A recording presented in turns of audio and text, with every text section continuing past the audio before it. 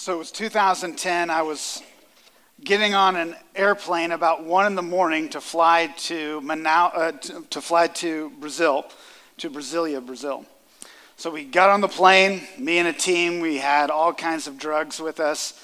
Literally, we were a medical missions team, and we were loaded down with medicine. And we were ready to go down and to do a medical clinic for a week. So as we were taking off, everything went well, and 1 o'clock in the morning, so I adequately dosed myself with NyQuil and fell asleep. About 4 o'clock in the morning, there was a large tremor on the airplane. And the pilot came over the intercom, and all these, those emergency lights that you've never seen lit? Everything comes on. And the pilot goes, "Do not be alarmed, but we've lost an engine. And we're going to have to make an emergency landing in Caracas, Venezuela," which I think was the closest airport to us at that time. And so we land, and the landing was a little bumpy, and there was all kinds of sirens and vehicles all around us in Caracas. Now, the next morning, Debbie, it was a Saturday night, Debbie showed up at church, and she hadn't heard anything from us at that point, or from me specifically. And she walks in the building and people say, "Did you hear? Their plane went down." So, sorry about that, babe. I'll call you. I think I've done better since, sort of. And so, I remember the feeling when we heard that sound, the plane, the engine has gone out. I think for us in the Christian life, there is this great tragedy. The plane is going down. There's been an announcement over the intercom system. God's word is screaming it. Danger, danger, danger. This thing, the ship called your life, is going to crash. And without help, without leadership, without salvation, without deliverance, you are going to crash with it. See, I believe, again, the warning has gone off. The plane is going down. And there's this dual truth, right? There's this dual truth, and this dual truth is that, one, that we need to wake up and recognize that there are real evil forces against each and every one of us in this world. Now, if you haven't been with us before, this is when in a sermon, if you could help a preacher out, you can say things like, "Amen, right on, I can get down with that, preach it," whatever it is that you want to say, you can say that, it'll help me out today. And so there's a real evil around us in this world. And we want to act like there's not real evil. Everything's going to be good, right? Cross my fingers. I'm just going to kind of live my life and come over here. There's a real evil against us in this world, and we see it all around us all the time. And there are real temptations that are grabbing us and ensnaring us and capturing us in a way that we kind of, again, push away and act like it's not happening. So, the question is this morning, will we wake up, get into the real fight? Because whether we like it or not, you're in a fight. And if you don't learn how to fight, you're going to lose. So if you will, stand with me this morning in honor and reverence of God's word. We're going to continue reading together the Lord's Prayer. And so we're going to finish this morning in this section on temptation. So if you will, let's read together the Lord's Prayer this morning, starting in Matthew 6:9, which reads, "Our Father in heaven, hallowed be your name. Your kingdom come, your will be done on earth as it is in heaven. Give us this day our daily bread. Forgive us our debts as we also have forgiven our debtors. And lead us not into temptation, but deliver us from evil." Father, we pray this morning, and we ask that you would teach us what it means, what surrounds us in regards to temptation. Lord, that you would teach us what it means have serious opposition against our life, true evil. Lord, we need you. We pray you teach us today. This I ask in Jesus' name. Amen. You can be seated. So if you're following with me in the notes on the back of your bulletin, the first thing that we see in the passage this morning is just simply this, the battle of temptation. The battle of temptation. It says again, lead us not into temptation. Now this is going to be kind of two parts of this text. The first is lead us not into temptation. Second is deliver us from evil. So lead us not into temptation. What's that about? That's about you. It's about me, right? Lead me not into temptation. Lead us not into temptation, meaning that there's a real force against me that is coming, tempting me towards something. So what is this saying about the source of our temptation? It is not saying that God tempts us. That's not what it's saying. James 1:13 says, when tempted, no one should say, God is tempting me, for God cannot be tempted by evil, nor does he tempt anyone. So again, this isn't God tempting us. So what is it saying? That we are tempted, and really the prayer when we pray this is saying, please help me. Turn to your neighbor and just say, please help me. Just say it out loud this morning. All right. Getting humble in here today. Okay, and so it's saying we are tempted, please help me. And so the essence of this is not that God tempts us. It is don't let us succumb to temptation. Don't abandon us in temptation. Don't let us get sucked into temptation in life. So temptation, maybe some other words to help us grab it, is to allure, entice, seduce, draw, pull away from something that is better.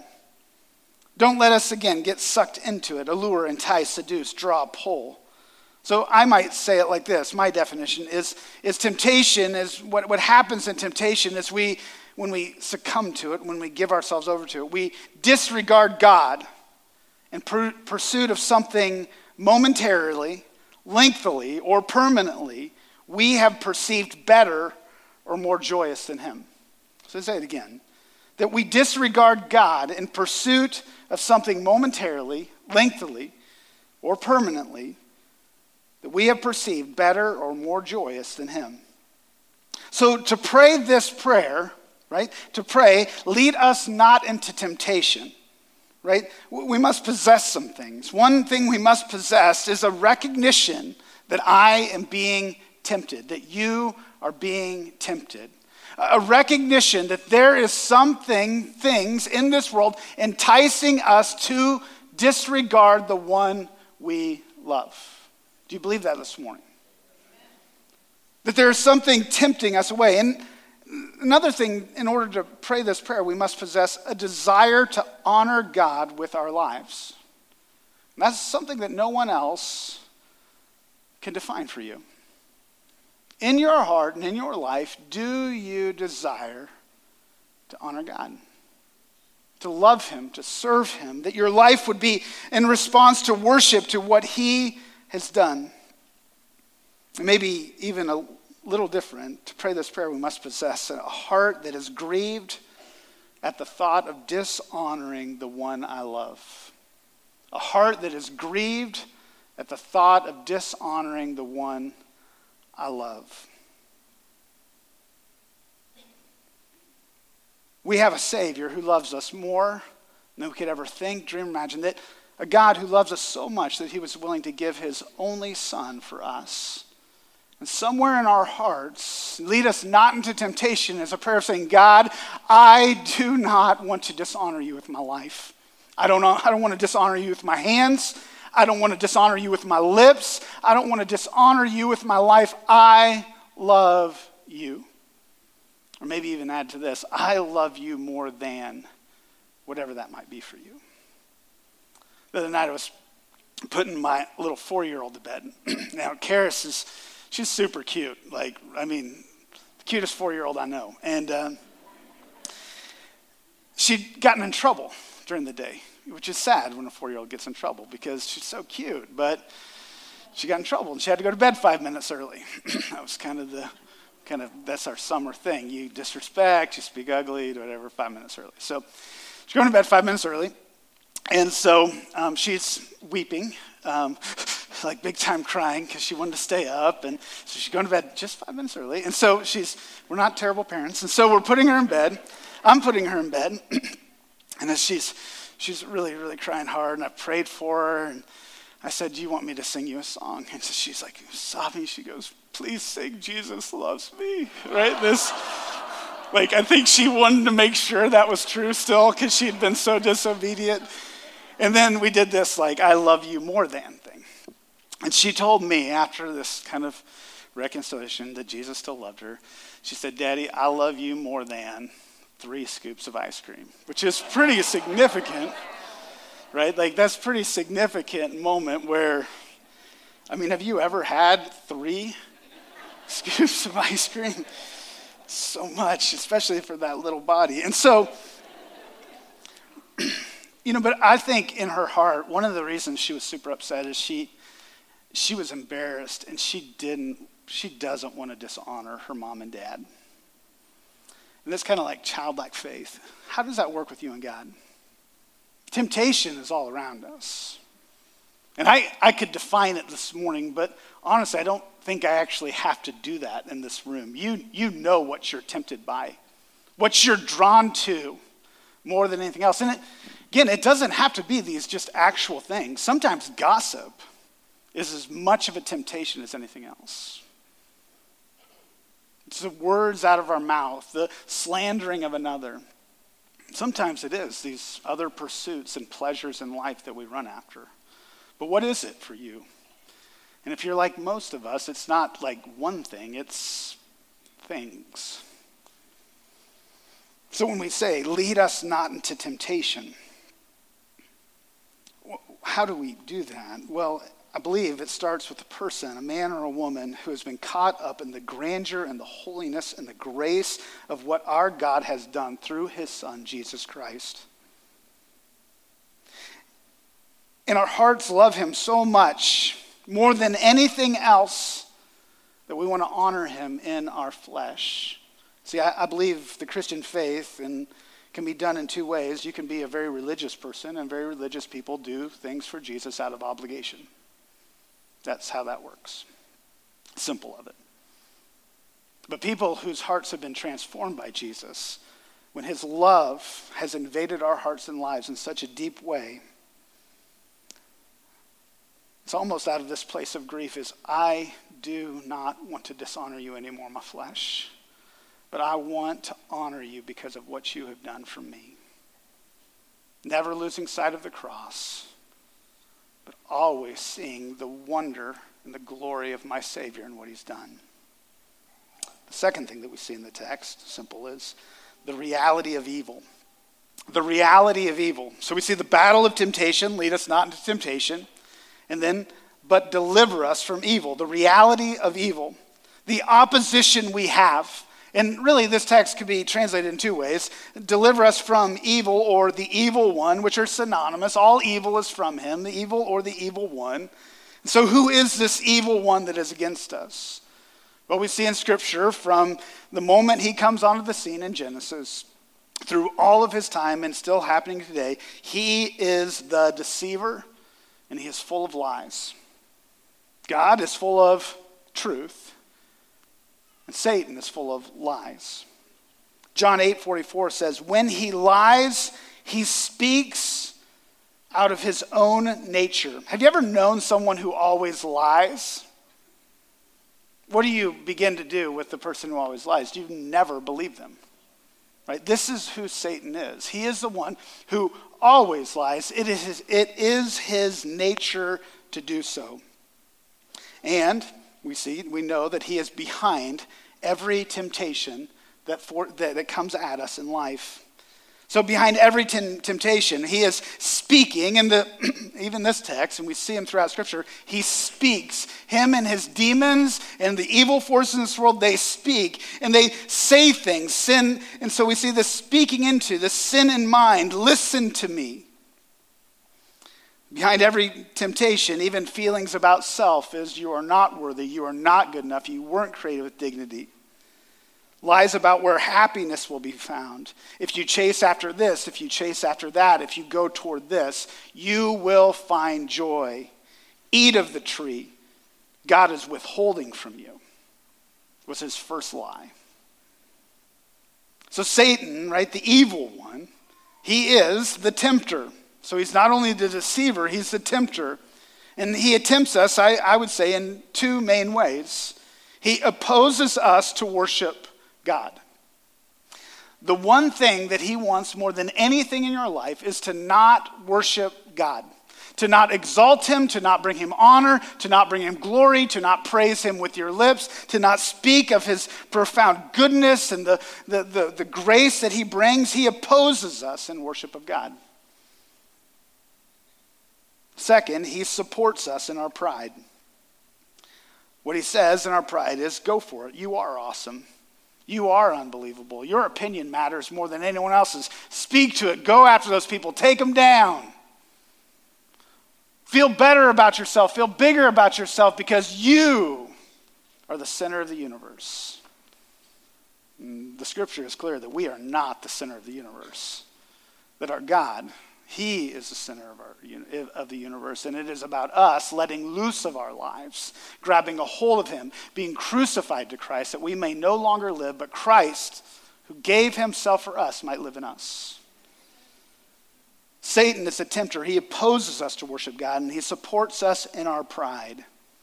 So what is the need we have to be delivered from evil? We need to be delivered from sin, from our world. All around us is pressing in with evil upon our lives, with temptation upon our lives, to disregard God, to run after your pride, put yourself at the center of the world. We need delivered. And second, we can't do it on our own. We cannot deliver ourselves. We need a redeemer. We need a deliverer. We need one to renew us. We need one to redeem us. We need one to restore us. We need someone to step in on our behalf. And someone has. His name is Jesus Christ. We sang it this morning. At the name of Jesus, every knee will bow. We have a need to be delivered from the evil of this world. And we are not stronger in ourselves from the evil one. Say that again. You are not in and of yourself stronger than the evil one.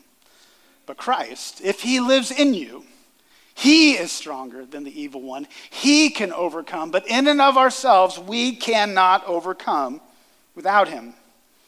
2 Corinthians 10, 4 and 5 says this. For the weapons of our warfare are not of the flesh, but have divine power to destroy strongholds. We destroy arguments and every lofty opinion raised against the knowledge of God and take every thought captive to obey Christ. There are evil thoughts and evil intentions that are going to come to our minds and our lives, and our goal, our life, is to shut it down. So there was a preacher, and I heard him tell this story, and I thought it kind of fit with this pretty well.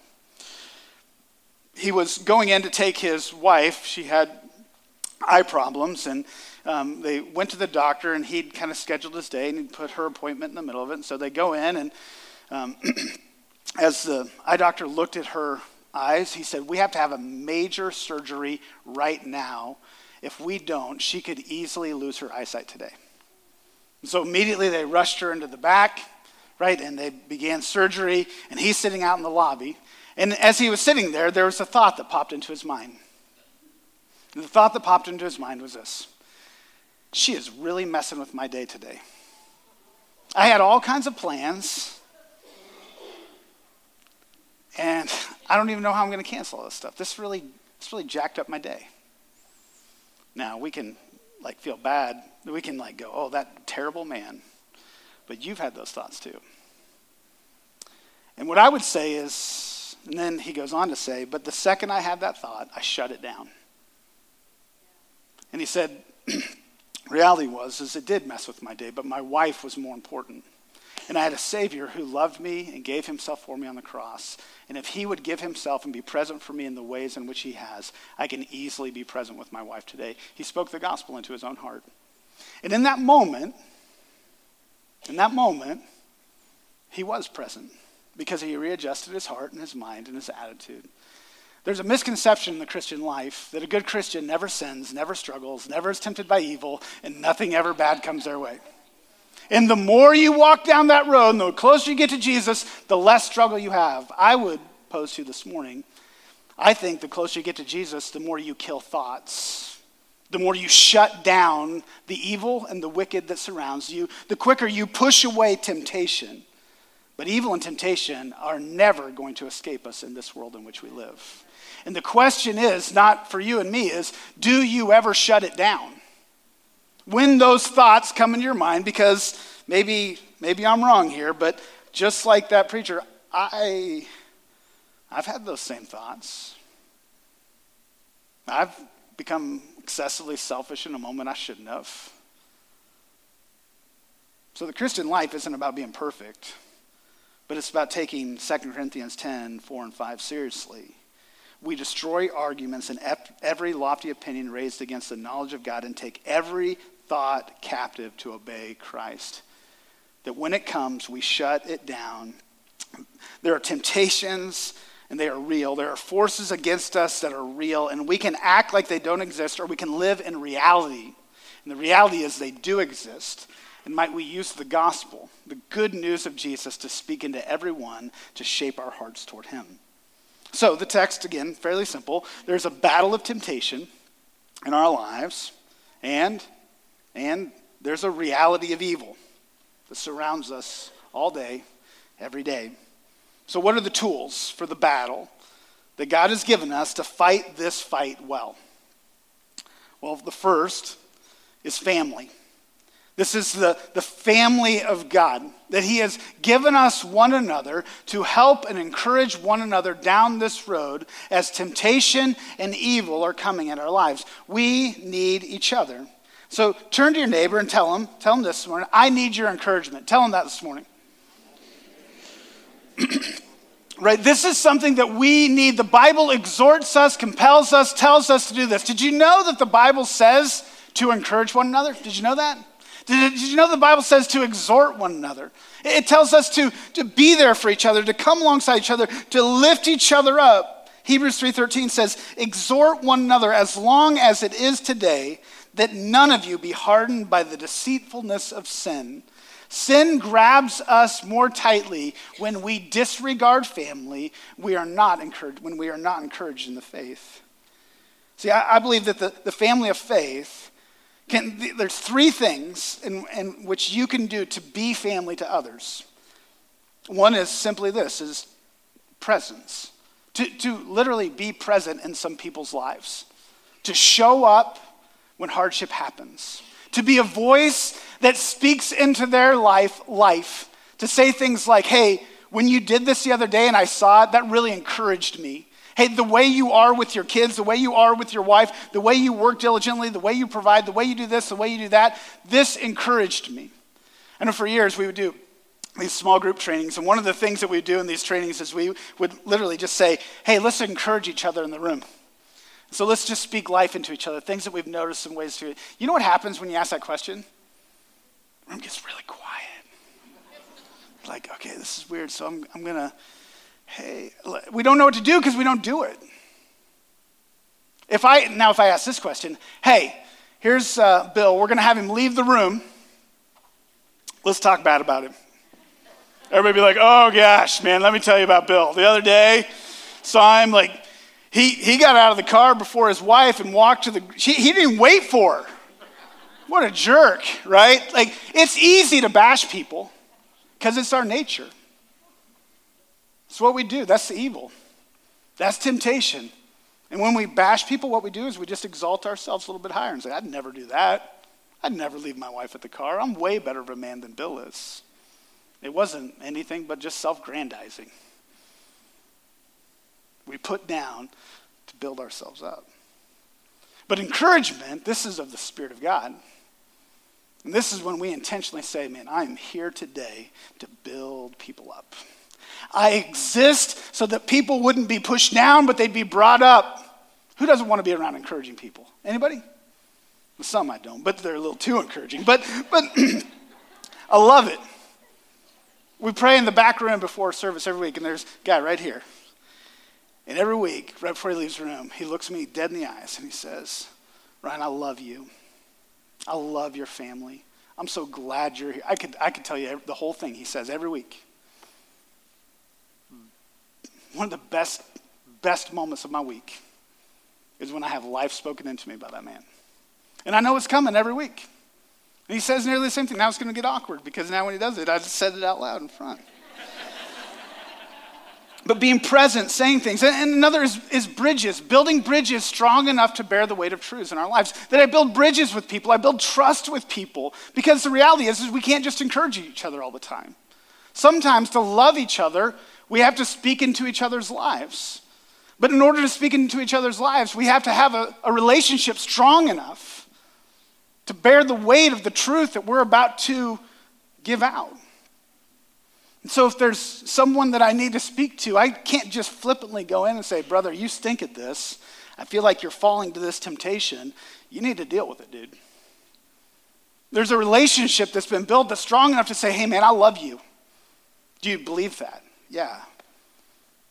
And I want to encourage you today, as I do much of the time.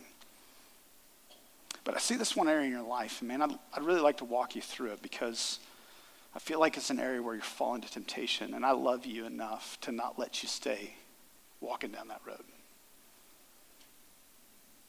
A bridge that bears the weight of truth with people.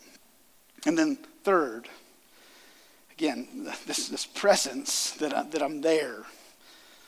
And then third, the first, bridges is strong. And then simply that I am kind of a Barnabas in other people's lives, as we say in the church, an encourager in all that I say and do.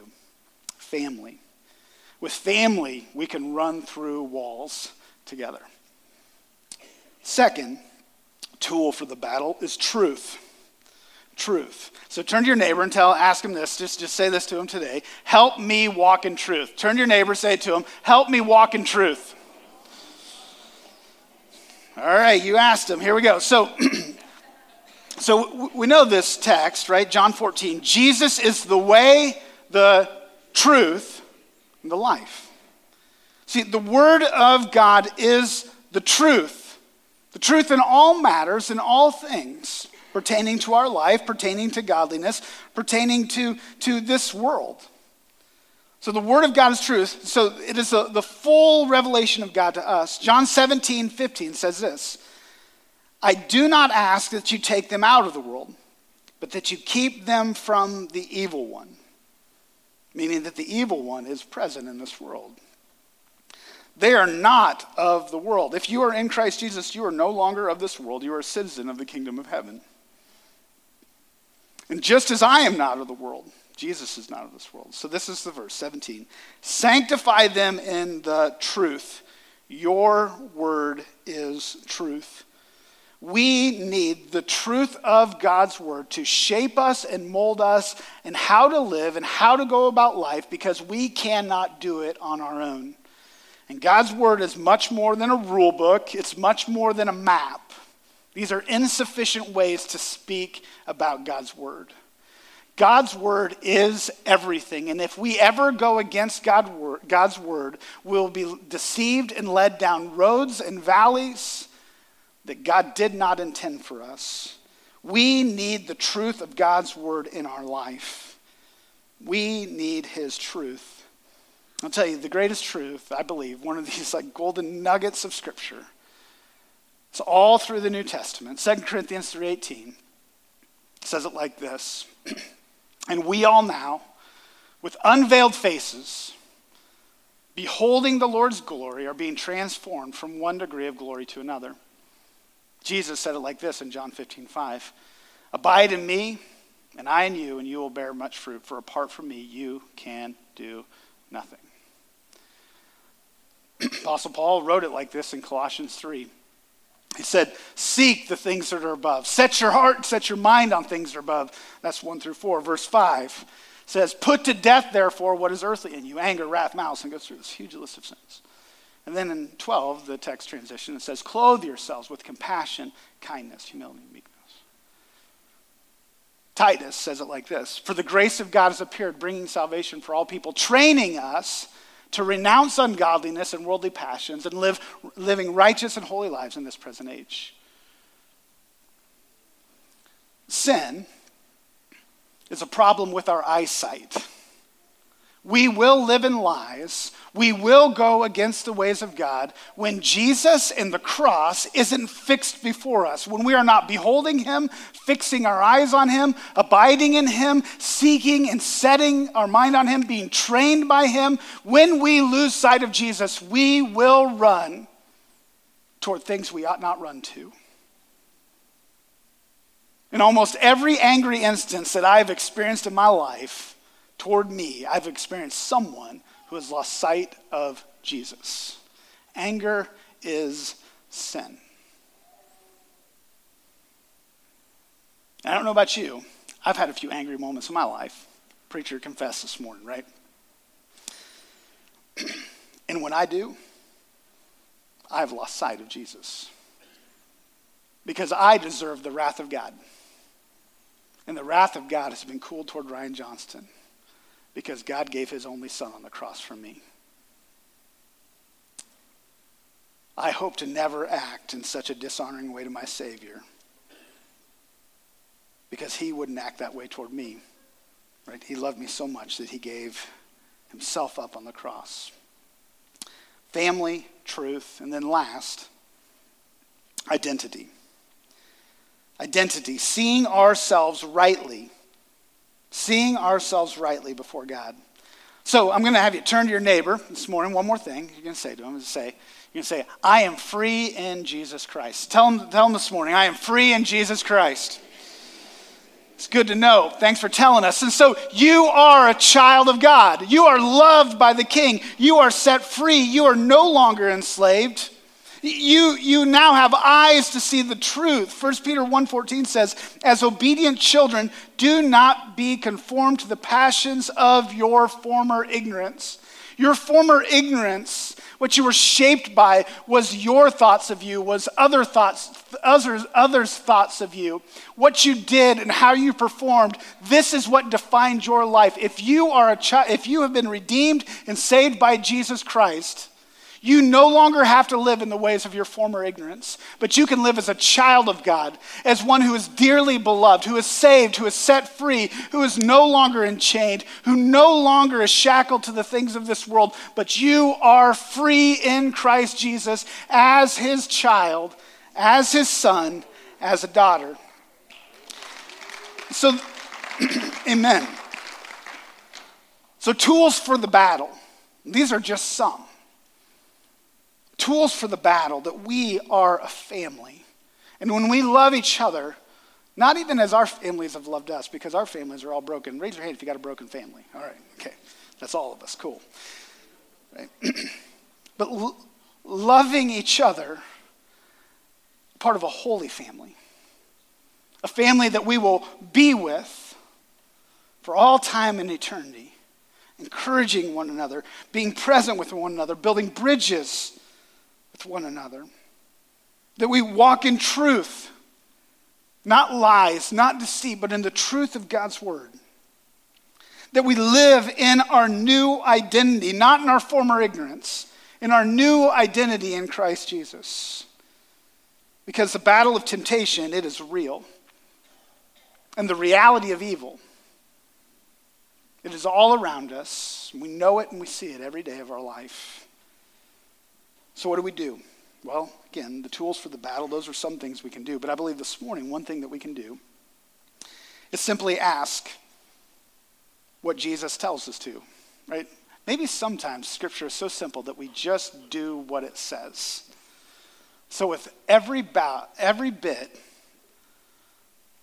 of honesty, every bit that you can to be genuine before the Lord this morning, what if, as we close, as we pray, you just say this, Lord, lead me not into temptation, but deliver me from evil. And maybe you elaborate, lead me not into temptation, and you define it. I know what I'm being tempted by today. Help me, God. Without your help, I will fail. Maybe you say, deliver me from evil. And you cry out and you say, God, you are my only hope against the evil of this world. Maybe you say to Jesus today, I love you more than. Define it. Maybe there's something right now in your life that you have been pushing toward a greater love, this more than him. Jesus doesn't take second place ever. You can put him there, but he's still not going to take it. Because for all of us that are gathered today, if you are in Jesus, you are no longer a slave to fear, but you are a child of God. And you can declare it this morning. So this morning, I encourage you, will you fight the battle that's already being waged? Recognize it and begin to fight this morning. I believe that one of the ways we fight, we're about to sing a song. And I think sometimes the way we fight is we just say it with our lips in this room. We say some things that are true. How many times do you just shout out something that's true? So we're going to sing a song called No Longer Slaves. And the song, what it simply says is, I am no longer a slave to fear, but I am a child of God. And we declare it, we claim it, we meditate on it, we sit in it, and we allow the truth to be spoken to God and allow the truth to invade our hearts and lives that it might define us. So if you will, let's bow this morning. I'm going to pray. The band's going to come back up and we're going to respond. Father, we believe this morning that your word is true, and we believe that there is real temptation that surrounds each and every one of us, and Lord, we all can name it. So Lord, help us today to name it. Lord, we recognize that there is evil that surrounds us. Lord, help us to not act like we are bigger or better than the evil. And Lord, we recognize that the evil could overcome us easily without you. And so, Lord, today, help us to respond. Whether it's at these altars, whether it's in our seats, whether it's just in simple declaration of what we're about to sing. But Lord, would your truth form us? Lord, would you love us through one another? And Lord, would you help us in all that we do, to live our lives wholly devoted to you, not living in our former ignorance, but living in who you declare us to be.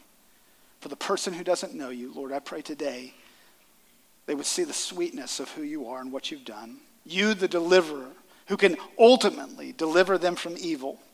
And Lord, we believe and we know that one day all this evil will go away and we will be with you at peace in heaven. But while on this earth, Lord, evil will surround us. And for some, Lord, it will overtake forever and they will be cast away from you. So today, help us to proclaim the truth of who you are, what you've done in our lives. Lord, help the saved respond. And Lord, help those that don't know you today respond. Help us to surrender our lives as we sing. We ask in Jesus' name. Amen. If you will, let's stand this morning. Let's sing this song together. Declare these words because they are true if you are in Christ Jesus.